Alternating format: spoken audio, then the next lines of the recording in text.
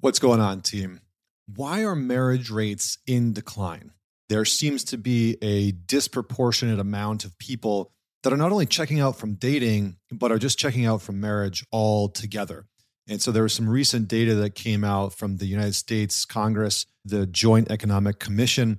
Marriage is now between 6.9 to 6.5 marriages per thousand people. That is down significantly from the 1980s, the 1990s, and the early 2000s. And what seems to be fascinating is that as we reach this sort of all-time low within marriages, there seems to be a couple of things sort of driving this. And so I wanted to talk about, why did we get married in the first place? Is marriage really even worth it? And why might you do it, right? So I'm going to share a little bit about my personal story towards the end. But one of the things that I found fascinating as I was doing research for this was that trends that are being set right now are showing that people are just opting out of dating and marriage altogether, right? There's men between 18 and 29, 66% of men in that age bracket are single. And of that age range, 50% of men say that they're not even looking for a partner or a relationship.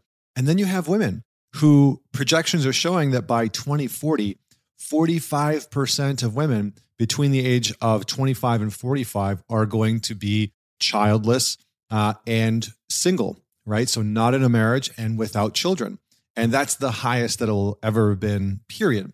Not only that, and this is a different topic, and maybe I'll talk about this in a different video, of those women who don't have children, right, post-menopause, the women who sort of get out of the window that they can have children, 8 out of 10 of those women say that it was non-intentional, meaning that most of them wanted to have children, but the timing wasn't right, or whatever the reason was, that it just didn't work out. So it's not that they weren't able to reproduce, it's that it just never happened for them. And this is a tremendous amount of grief is coming up for a lot of women around this topic. But let's talk about marriage specifically. So as marriage rates decline, I think one of the things that is important to talk about is, why did we get married in the first place, right? And so I'm going to bucket this into a couple, just sort of 3 very clear and simple things. And then we'll talk about, maybe some ideas around why this is happening. So first and foremost was economic reasons, right? Men and women got together. There was very clear sort of roles. Not saying that that's good or bad, but it's just the way it was. And, the men would go out and work, the women would raise the children. And so there was an economic incentive for women to be with a man, right? There was a sort of this economic force of, okay, if I'm going to have a child, it's probably better to do that with somebody who can provide a certain lifestyle, right? Buy us a house, we can have a car, or before that, a horse.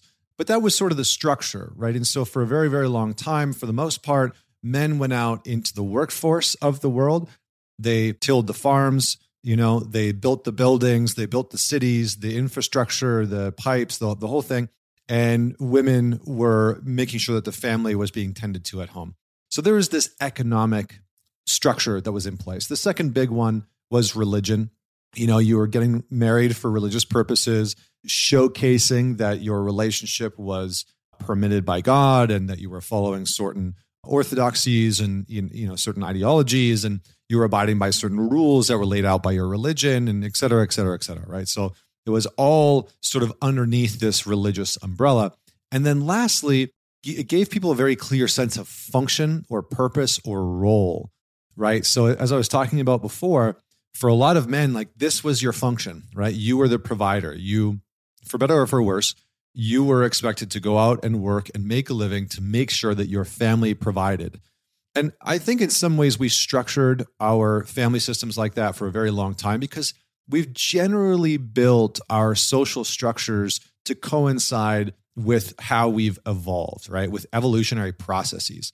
We've gone out, historically, men have gone out around the world and been the hunters, right? They've been the ones that have gone out, and if you were in North America 1,000 years ago, braved not getting eaten by a grizzly bear or a cougar or whatever it was.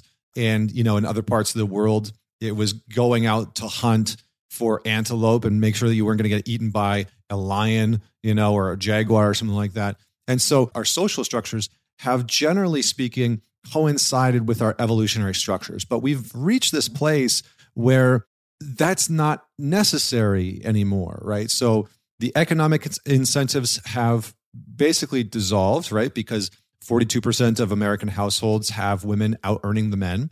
So, the economic sort of structure that was in place before, that's gone. So a lot of women, they're not marrying for security or financial incentive. The religious piece is very quickly dissolving, right? There's less people going to church than ever before. Something like 40% of Americans identify as spiritual but not religious, so they're not getting married for religious purposes. And then the role and the function part has started to dissolve as well. So as women have become more fiercely financially independent, more men are hearing things like, I don't need a man, I don't need a man to provide for me, those types of things. And so where a man used to be, okay, why I would get married as a man is because I'm going to provide, I'm going to protect. My role in this relationship has a very specific purpose and function, and that can give me a sense of purpose in life. And there's many benefits to that for a number of reasons, which I'm not going to get into. There's also obviously some constraints that we could talk about. But I think the biggest thing that I've come to is, well, why would anybody get married now? If you're a man, because like 95% of you watching my channel and on the podcast, there's more women that tune in for sure. But if you're on YouTube, it's like 95% dudes. If you're watching this or you're listening to this and you're a guy, you're probably thinking like, why would I bother getting married? And I got to tell you, I asked this question for myself for a very long time. Make good money. I'm tall, I'm attractive. I like traveling the world. I have a really good social circle within my male friend group. And so there really wasn't a lot of incentive. I wasn't getting married for economic purposes. I wasn't getting married for a sense of purpose or function. I wasn't getting married for religion. And so I sort of grappled with this notion of like, well, why would I get married? Like, what's the purpose of doing that? Because really, I think one of the other things is that marriage still to this day from a sort of judicial and legal system is still predicated on this notion that men are the providers.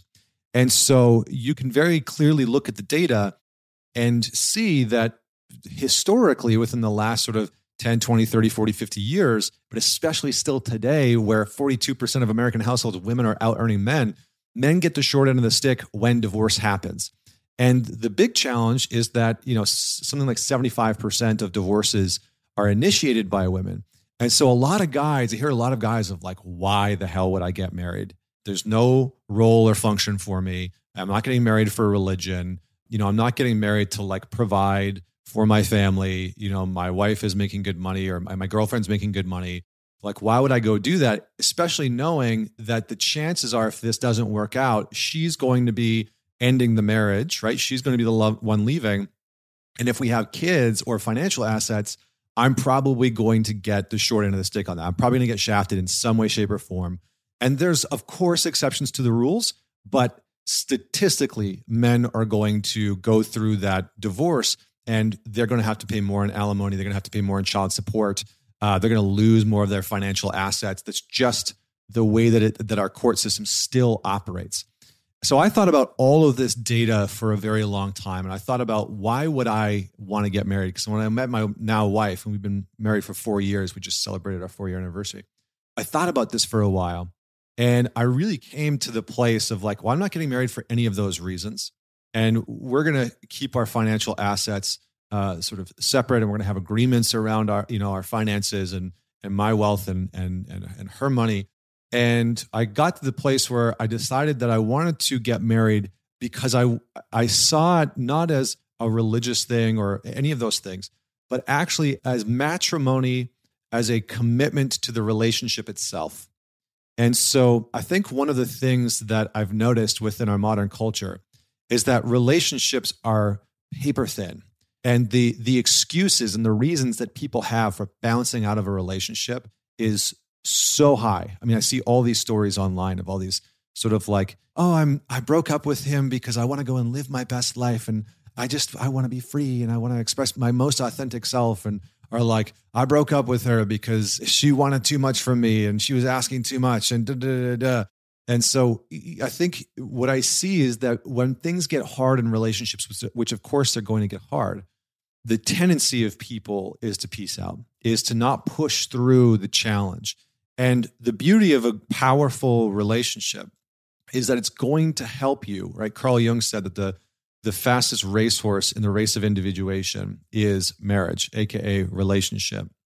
And so the real underlying principle that I came to around why get married is that you are making a declaration, not just to that other person and not necessarily to yourself, but to the structure of relationship itself, to the relationship itself between you and this person. And you're saying, I'm going to commit to taking care of, protecting, and providing for this third entity that exists between us. And that in doing so, I'm going to learn something fundamental about being human, about tending to this earth, about tending to this culture and society that we live in that's so chaotic and that so many people, as soon as things get challenging and hard, they peace out. Now, I'm not saying that you should get married and if abuse starts to happen, that you stay in it, or if it's super unhealthy, that you stay in it. But I'm saying that you make a commitment to something that is bigger than the context of, oh, we're dating, right? Oh, we just live together. We're in this relationship.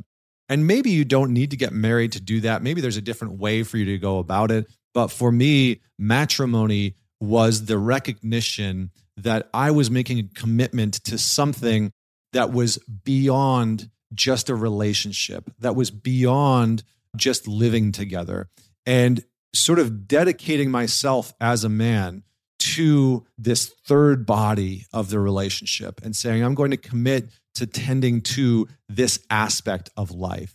And when things get hard, I know I've also found a woman who's going to do the same thing, that's very important for her, that we're both dedicated to almost like tending to a child. If you have a child together, you both parent it.